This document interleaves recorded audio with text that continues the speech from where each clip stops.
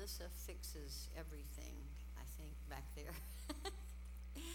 Good morning, ladies. I hope you had a good evening, a good night's rest. Are you feeling balanced this morning? Kinda.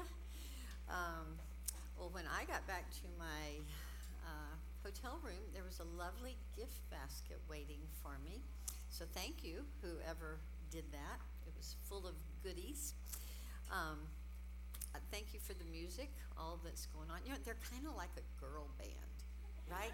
I mean, it's kind of fun. Okay, I do this morning. All right, I have my clock right here. See all the things that we can do with our phones. So I'm going to do my best to stay on time this morning. Uh, as we start this morning, we will start with our praise passage again. Last night we were talking about balance in life, just in general. And then our final two lessons today, we are going to relate more specifically to the issue of trials and suffering. Again, I know in a room this size with this many people, there are many burdens, many heartaches that I can't know about. I just know there are. And so I can't know what you're going through. You can't know what I'm going through. But the Lord does. And He is so faithful to take His word and quicken it to our hearts and comfort us and encourage us. And that is my prayer for today as we look at His wise counsel and the riches of His word. All right, if you would, take out your booklets. Does everyone have your outline? Okay, anybody not have a program? Anybody? All right, I think it makes it so much easier to listen if you can have something to follow along with. All right, turn to the second praise passage. And this is from one of my absolute favorite Psalms. If you like to memorize scripture, this is a great one to memorize. This is Psalm 145. And this psalm is one of my favorites. One of the reasons is because it's one of the best pictures in the Psalms of God's transcendence, which means just His otherness, how high He is above us, how different He is from us, His transcendence, that He is above everything. He is beyond our comprehension. But this psalm also gives us great pictures of what we call His immanence. And His immanence is that He is with us. He is near. He is close. He has compassion for us. He raises the people up that are bowed down, all right? And that's His immanence. So here in Psalm 45, we see that balance between those two things. We're only going to read the first 10 verses, but I would encourage you to go home and read the whole psalm because it's beautiful. Let's start with verse 1. I will extol you, my God, O King, and I will bless your name forever and ever. Every day I will bless you, and I will praise your name forever and ever. Great is the Lord, and highly to be praised, and His greatness is unsearchable. One generation shall praise your works to another, and shall declare your mighty acts. On the glorious splendor of your majesty, and on your wonderful works I will meditate.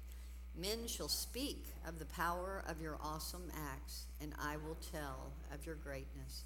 They shall eagerly utter the memory of your abundant goodness, and will shout joyfully of your righteousness. The Lord is gracious and merciful, slow to anger, and great in loving kindness. The Lord is good to all, and His mercies are over all His works. All your works shall give thanks to you, O Lord, and your godly ones shall bless you. All right, let's give our time to the Lord. Father, we praise you, we honor you. Lord, your greatness truly is unsearchable. It's beyond our comprehension. And so we bow at your feet in worship. And Lord, we praise you for who you are, for your righteousness, for your holiness, for just your greatness that is so far beyond what we can understand. Lord, we thank you for your compassion, for your mercy, for your kindness, and for your goodness. We marvel at the God that you are. Lord, we thank you for Jesus. We thank you so much that you loved us enough to send your Son to die for us, to pay the price for our sin. Lord, I thank you for the Holy Spirit who lives within us and who teaches us and comforts us and quickens your word to our hearts. The Spirit increases our understanding. And Lord, we just thank you for the goodness that you show us. Lord, I pray for every lady here. Lord, you know their hearts. You know the joys and the sorrows that they carry. And I pray today, take every word of your holy word and just plant it deep in their hearts. Lord, give them courage, give them encouragement, give them comfort that only you can give and that only can come from your word. Lord, we thank you for your sovereignty. We thank you that you are in control of everything, that nothing comes into our lives except that you have allowed it for a good purpose, for your glory and for our good. And we trust you in that. Lord, I ask for your help as I teach. Please help me to clearly try to express what we find in your word. I pray that you would guard my lips, that I would not say anything that you would not have me to say. We give you this day, pray that everything that is said would be to your glory. In your precious, wonderful name we pray. Amen. All right, if you have your Bibles this morning, I would ask you to turn to Romans chapter 12. Our text today is a very short but very powerful verse in the book of Romans, and it's Romans 12:12, where it says, rejoicing in hope, persevering in tribulation, devoted to prayer. So we're going to pull this verse apart and try to understand everything that it contains. The book of Romans is such a foundational book in the New Testament, and so I want to very quickly set the context for what we will be discussing today. In the first 3 chapters of Romans, the Apostle Paul thoroughly examines mankind's biggest problem, which is our sin that separates us from a holy God. Then in chapter 4 and following, we see God's answer to that problem, that God sent his only beloved Son to die in our place and to bear the full punishment for our sin. Chapter 4 takes us back to Abraham and reminds us that his faith in God was credited to him as righteousness. And then we come to chapter 5, which is one of my favorites. And in chapter 5 we find that rich discussion of justification by faith. Verse 1 starts off and says, therefore, having been justified by faith, we have peace with God through our Lord Jesus Christ. Chapter 5 is a wonderful chapter. Then we move to chapters 6 through 8, where Paul begins to examine the process of sanctification in the believer's life.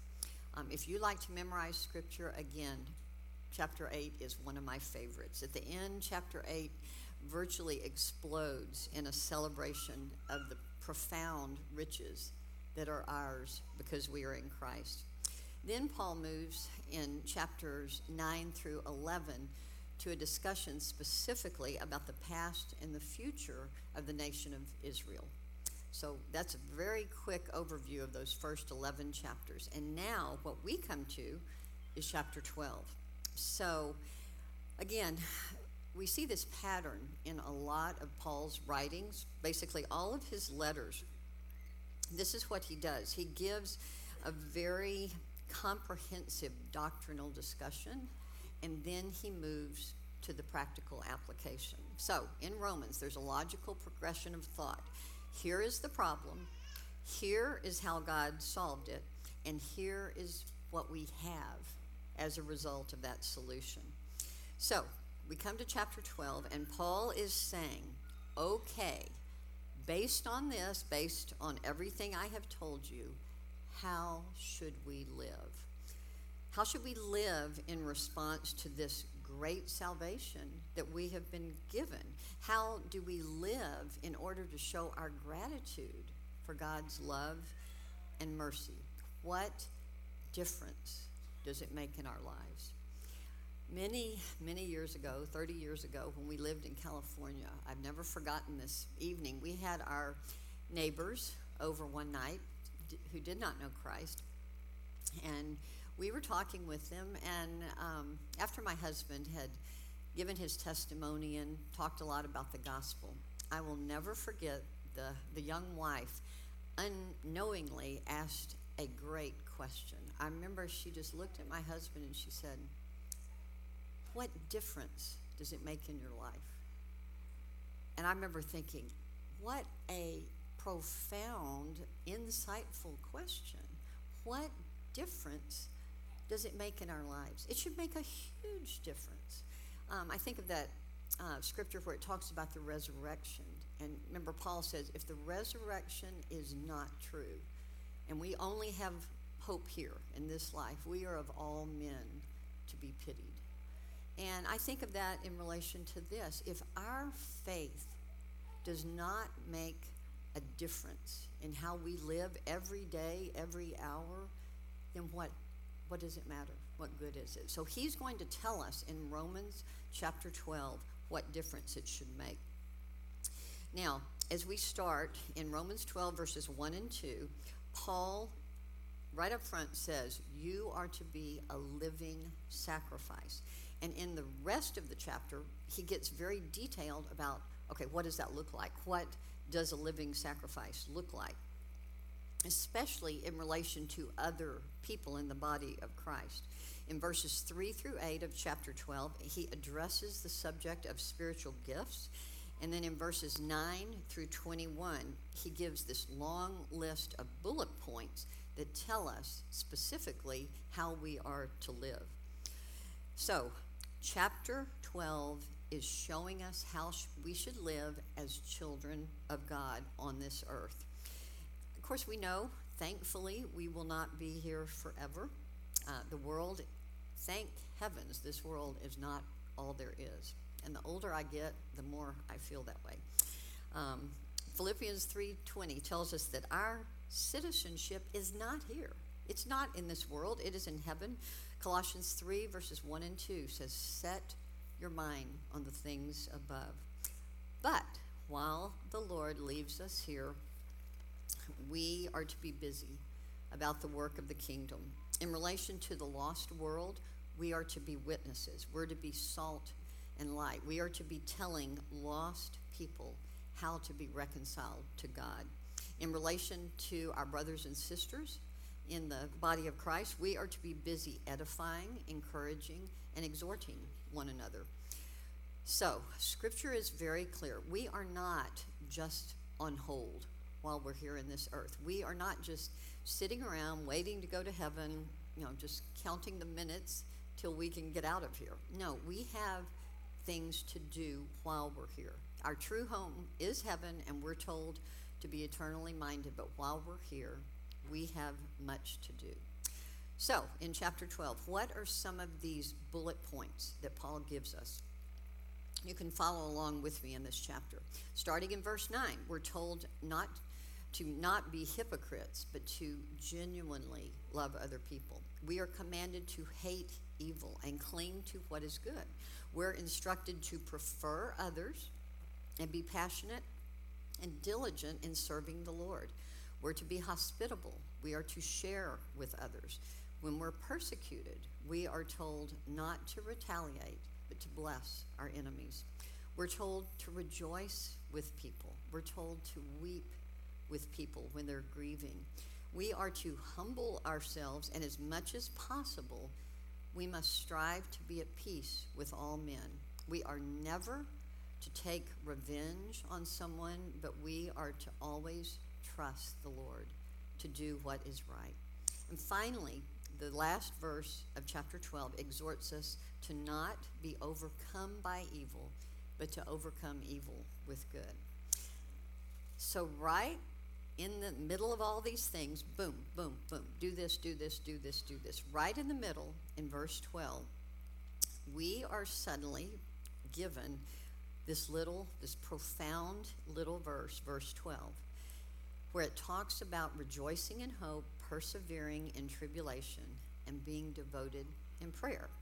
Now, why do you think the Holy Spirit prompted Paul to put this little verse right in the middle of that list? Well, I hate to be the one to break it to you, ladies, but life is sometimes hard. Have you figured that out yet? And sometimes it can be very hard.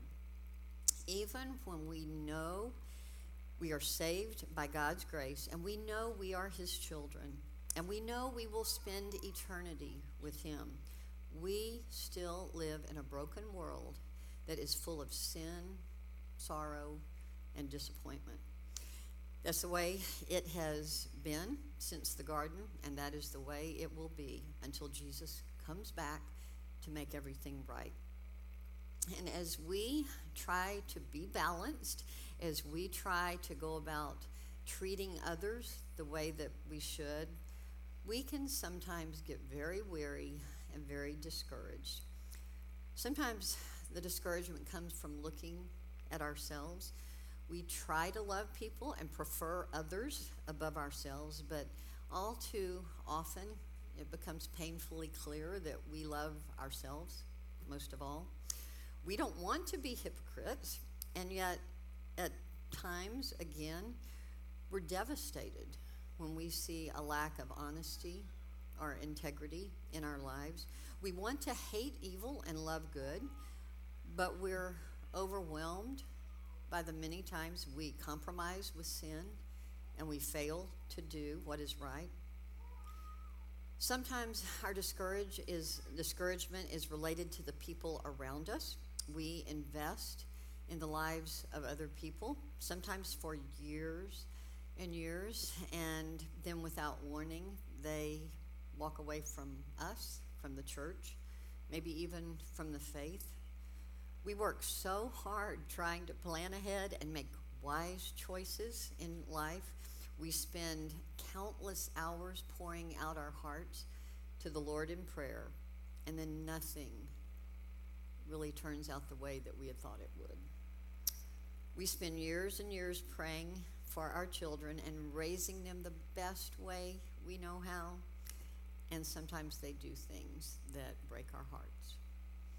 And at these hard times in this earthly life, we can get disillusioned and depressed and feel like giving up. So here is our question. How do we keep on going when we're discouraged? How do we persevere? And I think this little verse in Romans gives us 3 keys that will enable us to be enduring people no matter what trials come into our lives. And this verse tells us what it should look like. As believers, we should be people who are known for rejoicing in hope, persevering in tribulation, and devoted in prayer. It's easy to see the connection between hope, perseverance, and prayer. We do have hope in the Lord, but while in this world, we also have trials and tribulations. And so prayer is one of the main things that will enable us to persevere. Prayer gives us strength in the midst of our suffering. You know, it's interesting that in Romans chapter 8, Paul lays out this very same pattern from hope to endurance to prayer. In verse 24 of chapter 8, he says that we are saved by hope, and he says we don't hope for what we see, we hope for what we don't see. And then he says we with patience wait for it. And then in the very next verse, he starts talking about prayer. He says, likewise, the Spirit also helps us with our infirmities. And the Spirit himself prays for us according to the will of God. He makes intercession for us. So he's telling us there that prayer is absolutely essential as we're going through suffering. So hope, perseverance, and prayer are very intertwined. And so we are going to call these 3 keys to faithful endurance in life and ministry. And I say ministry, I add ministry in there because until you are putting these keys into practice in your own life, you will not be able really to minister to others who are going through suffering and helping them persevere through their own difficulties. And we must be committed to ministering to each other. All right, so what is the first key to being an enduring Christian? The first one is confident hope. The main focus in this first phrase is the concept of hope. Hope is absolutely essential in the Christian life. I've given you a list of scriptures, just a few. Psalm 39:7. And now, O Lord, for what do I wait? My hope is in you. Romans 15. May the God of hope fill you with all joy and peace in believing, so that in the power of the Holy Spirit you may abound in hope. Hebrews 6 talks about that sure and steadfast anchor of the soul, a hope. So over and over, we are told to have hope in the scriptures. And do remember that hope in the Bible is completely different from the world's concept of hope. The world, when they say, oh, I hope I'm going to do this, or this is going to happen, it may happen and it may not, okay? But not in the Bible. Scriptural hope always has to do with what God has promised, but we just haven't received it yet, okay? It is going to happen. It just hasn't happened. It is, we call that the already, but the not yet. It is coming and we can count on it. It is a hope that is certain, but not yet realized. James Montgomery Boyce said this: the fact that we do not see some of the promises yet is very important, for it means that as Christians, we will have our eyes fixed on invisible spiritual things. Christians are different from the lost world because we don't look at the things that are seen. In the book, I made a comment that we, until the Lord comes back, we are the children of the unseen, the things that are not seen. Those are the eternal things. 2 Corinthians 4, I love this verse. It says, we look not at the things which are seen, but at the things which are not seen. For the things which are seen are temporal, but the things which are not seen are eternal. The Christian's hope is completely rooted in eternal things. It is based on objective truth, not subjective truth like the world does. It's not affected by our circumstances at all. God is not only the object of our hope, he is also the source of our hope. Our hope is entirely dependent on the character of God and on the promises he gives us in his word. Romans 15 says, for whatever was written in earlier times was written for our instruction, so that through perseverance and the encouragement of the scriptures, we might have hope. So, what do we hope for? In Scripture, the word hope is primarily related to the second coming of Christ, that he has ascended and he will come back. He will return as the triumphant king who is victorious over sin and Satan. Our hope is based on the fact that he is not finished with this world, and in the end, he will make everything right. In particular, Titus 2:13 says that our hope refers to the glorious appearing of our great God and Savior, Jesus Christ. Our hope is also very much related to the fact that when he appears, we shall be like him. In Romans 5:2, it says that we exult in the hope of the glory of God. What is the glory of God? The glory of God is the manifestation of his character. And our hope is that one day we will share in that and we will be like him.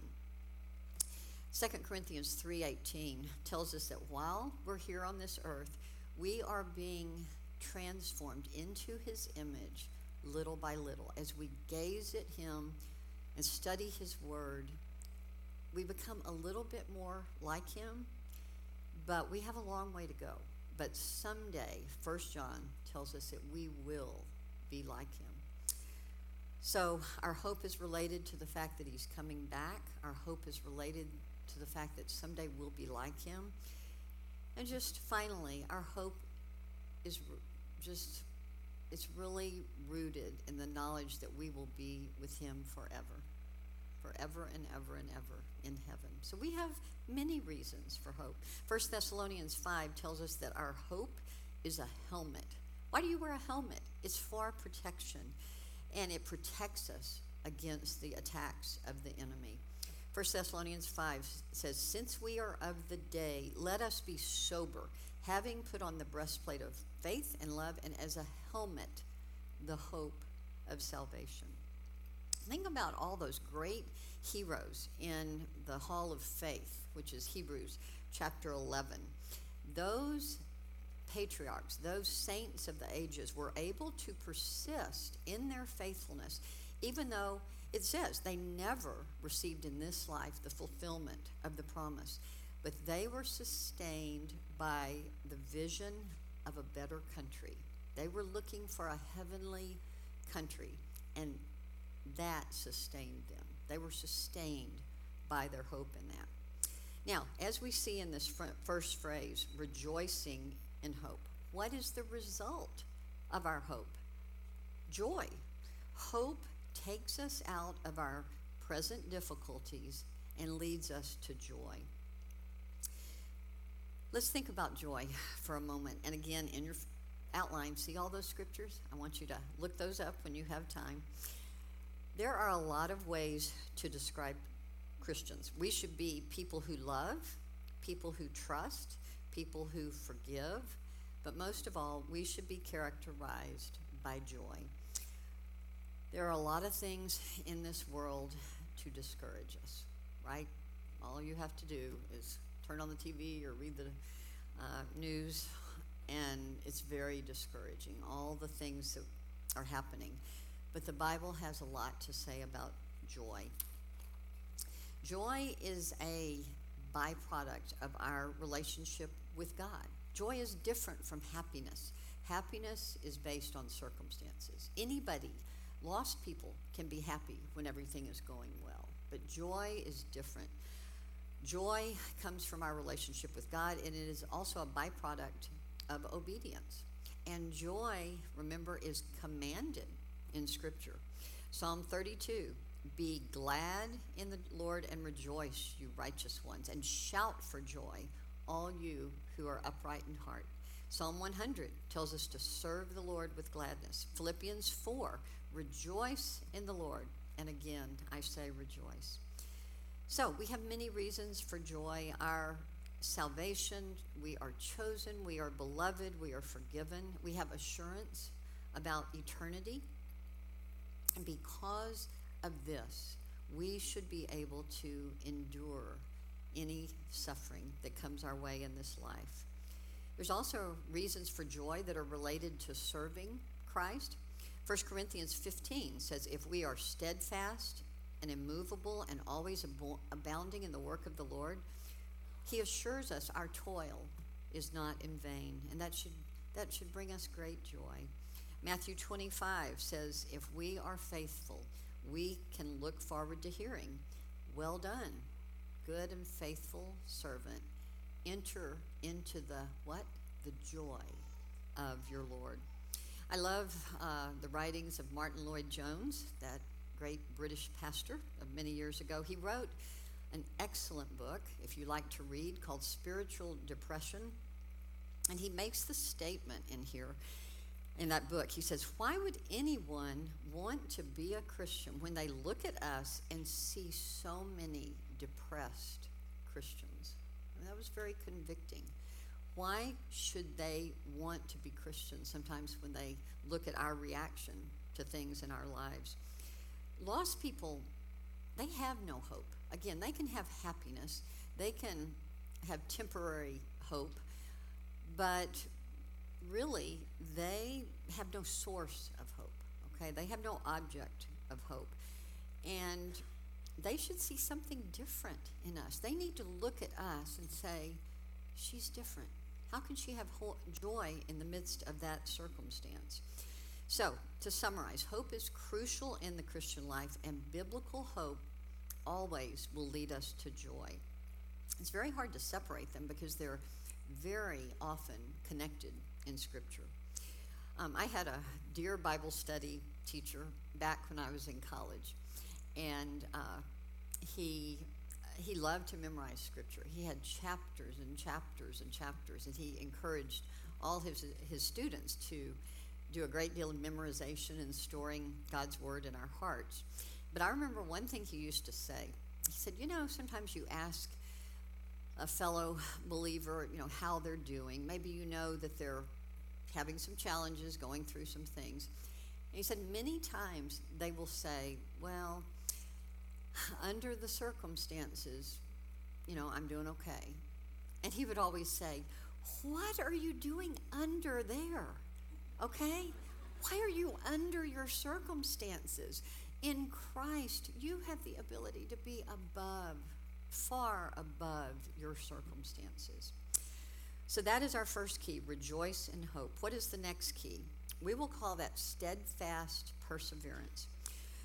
In the second part of this verse, the word patient here is rendered persevering in the New American Standard. And I do believe that is the better translation. This is actually the only time that Paul uses this word in the entire book of Romans. The commentator Morris said this, patient may give us the wrong impression. Paul's word denotes not a passive putting up with things, but instead an active, steadfast endurance. It has the meaning of remaining instead of fleeing or running away. It means to stand one's ground, to hold out, or to endure. So when he says we are to be patient in trials, it doesn't mean we're just to be resigned to some sort of stoic, fatalistic type of endurance. But instead, we must understand we are not defeated, but we're waiting confidently to see what God will do in this situation. And by the way, the word here for tribulation means deep or serious trouble, a crushing load. So Paul is not referring here to some minor annoyance. He is referring to significant suffering and trials here. Another commentator said this, that the word perseverance implies the strength to bear up under stress, plus the persistent application of this strength. And so I think the word determination also fits here.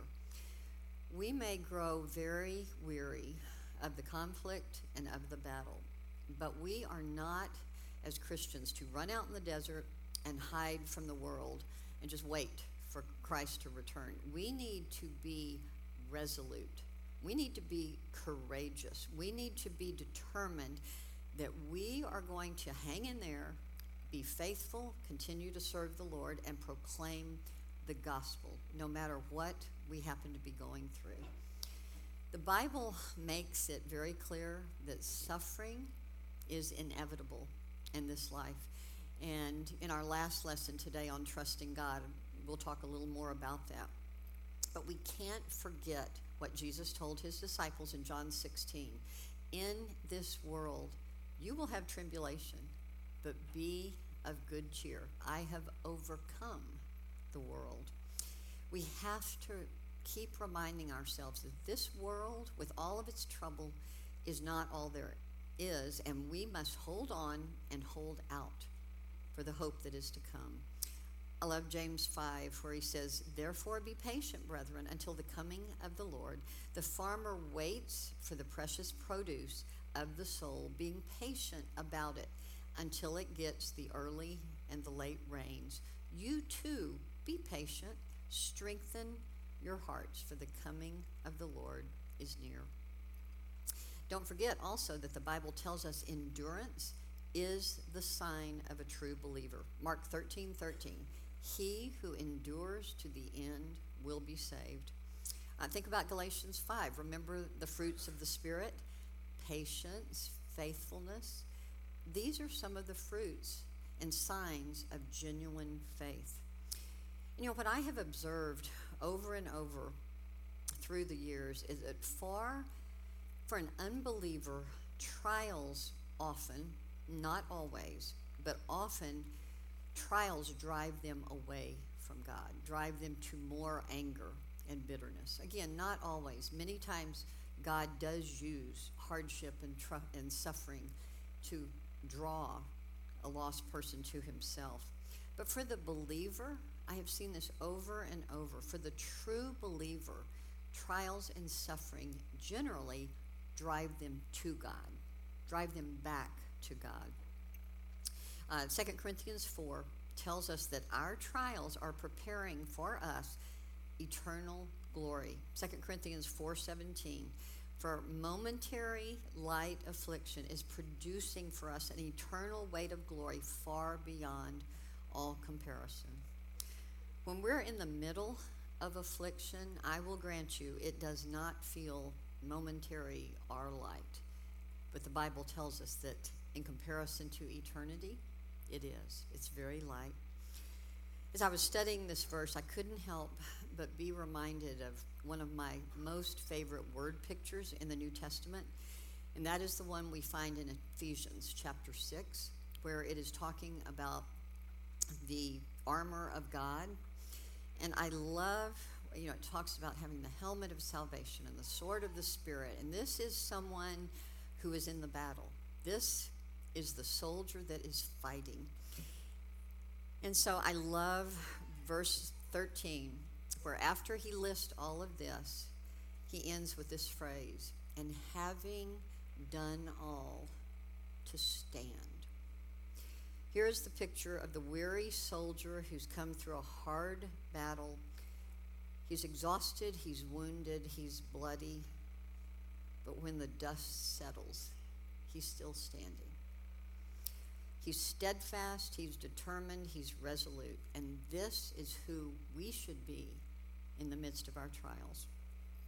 I had a dear, dear friend, a pastor's wife, who went to be with the Lord several years ago, and she was in terrible pain, especially the last couple of years of her life, excruciating pain.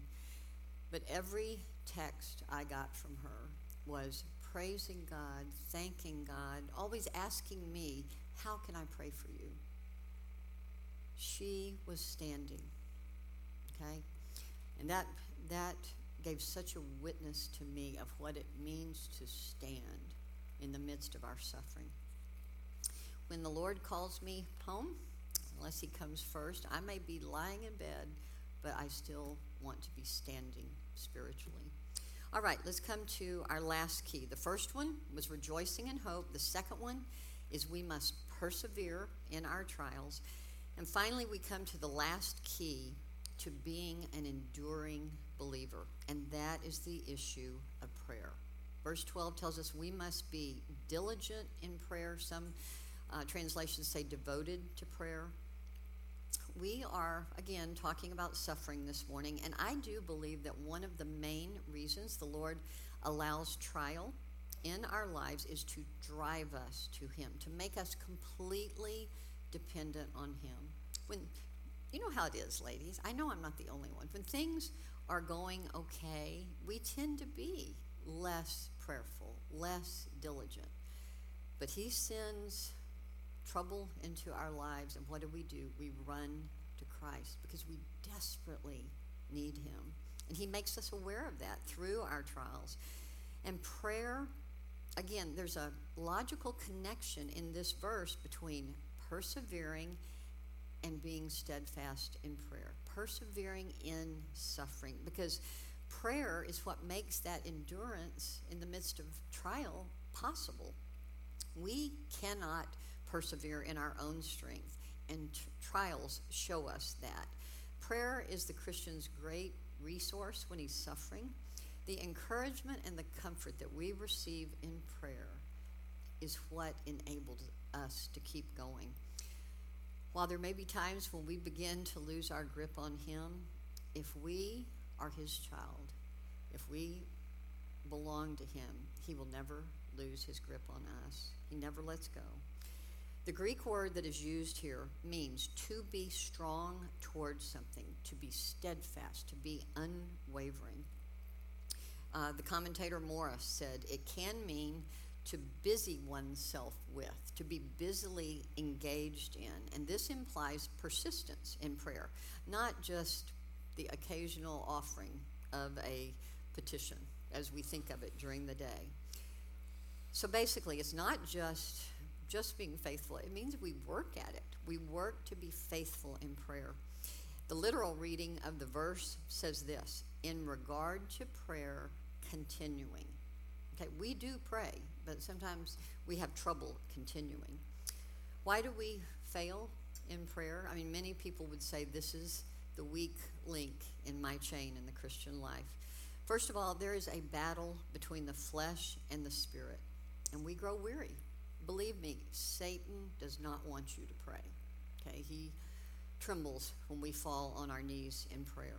Too often, we falsely believe that we're sufficient, that I got this. I can take care of this, which is false.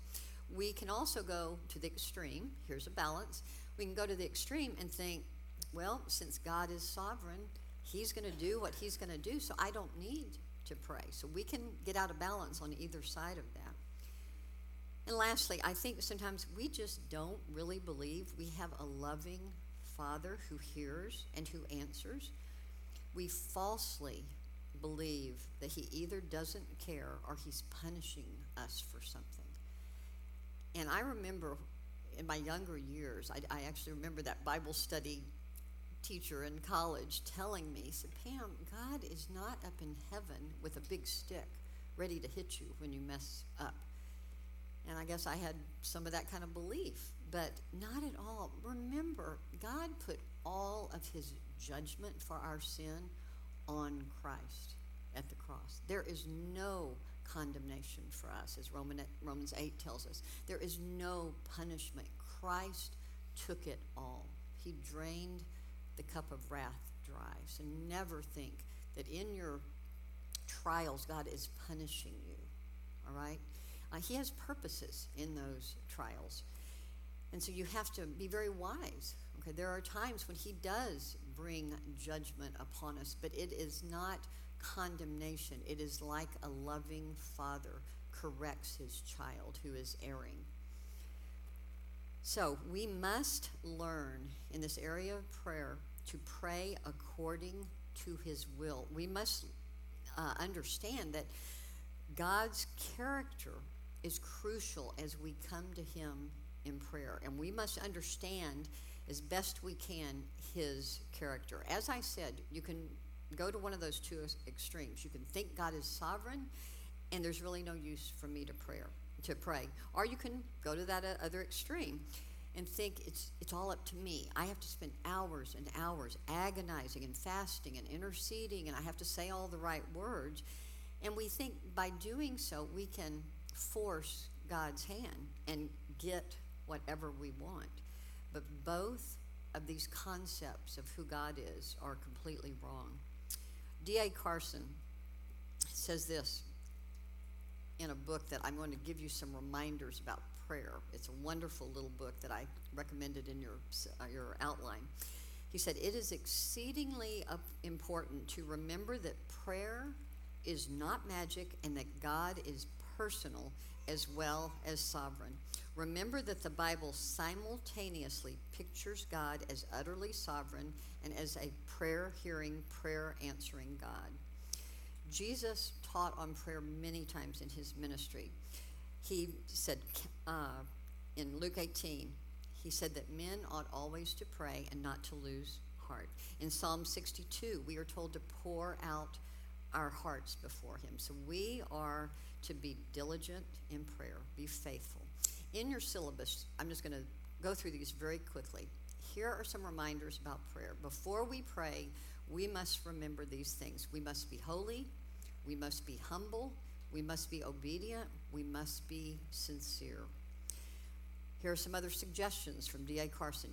To be a faithful prayer warrior, you need to set aside time to pray, all right? A definite time. Now, if you have little kids and babies, that may be a short time, but set aside a little bit of time to pray.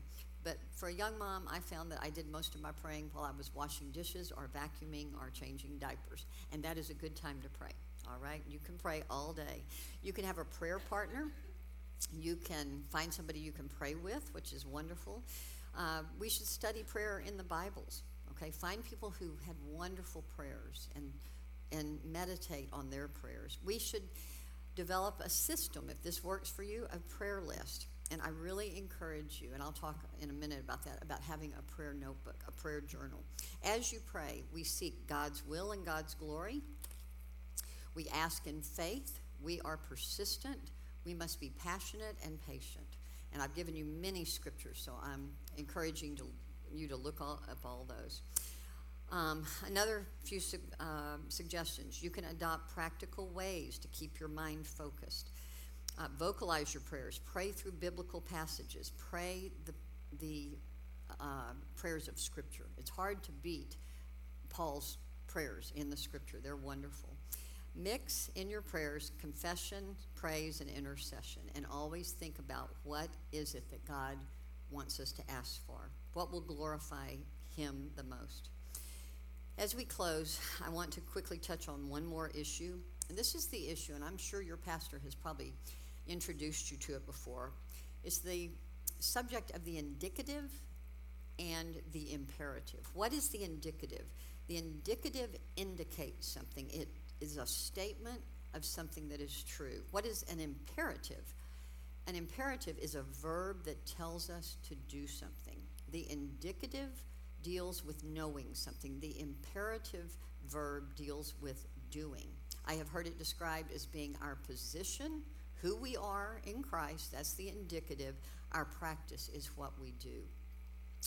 The indicative tells us about Christ and what He's done, and based on that, who we are because we are in Him. The imperative tells us what we are to do as we flesh out biblical truth in our lives. Whenever you see the word therefore or so that in Scripture, that's usually an example of the indicative and the imperative. There are many, I love the book of Ephesians. That's one of the best examples to me about the indicative and the imperative. The first 3 chapters tell us who we are. The last 3 chapters tell us what we are to do. I heard this described one time. The first 3 chapters are about our wealth in Christ. The last 3 chapters are about our walk, our wealth and our walk. And why does this matter? Okay, the reason I even mention this is we're talking about persevering in trials. And if you don't understand the indicative and the imperative, you will have trouble persevering as you should. If you're all about the imperative, what you do, and you don't understand who you are, that becomes legalism. It's just all about what you do. You can't keep it up forever, and you will be miserable. If you major just on the indicative and you ignore the imperative, you ignore the commands of Scripture, this can result in disobedience. It will result in laziness to the degree that you are refusing to live out the one another's that we are given in the Scripture. And so again, this goes back to the subject of balance. We are to balance who we are in Christ and what we are to do because we are in Christ. And that will help us to persevere in trials. So ladies, just as I mentioned last night, the older brother syndrome, remember that? Older brothers are always living in the imperative. They're always concerned with what they're doing rather than understanding who they are. But the gospel is the exact opposite. The gospel focuses first and foremost on who we are in Christ. We are accepted. We are forgiven. We are loved. That's who we are. And we have been given incredible spiritual blessings, and therefore we obey. We do those imperatives, okay? You know, even the great Apostle Paul had to remind himself of this at times. He had to be balanced too. In 2 Corinthians 2:13, he's discouraged, okay? He's probably weary and tired, and he says this, I had no rest for my spirit. Have you ever had no rest for your spirit? Not finding Titus, my brother, but taking my leave of them, I went on to Macedonia. But thanks be to God, who always leads us in triumph in Christ and manifests through us the sweet aroma of the knowledge of him in every place. Paul was in distress. He had no rest for his spirit.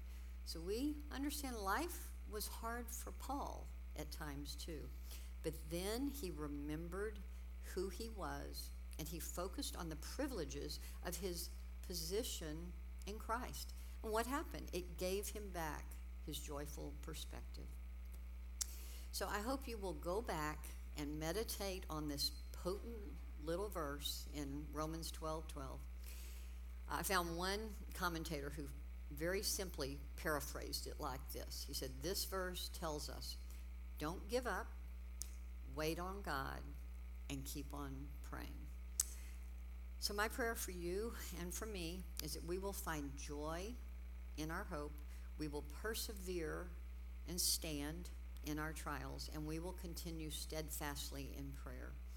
And I can promise you that when these things are true of us, we will not give up, we will not fall away, and in the end, we will still be standing.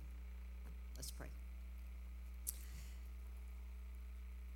Father, what a challenge this is.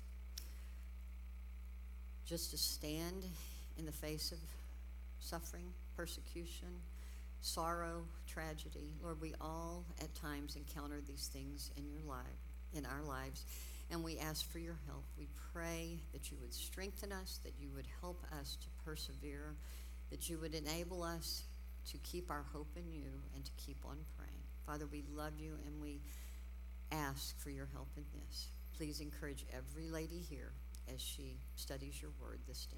In your precious name, amen.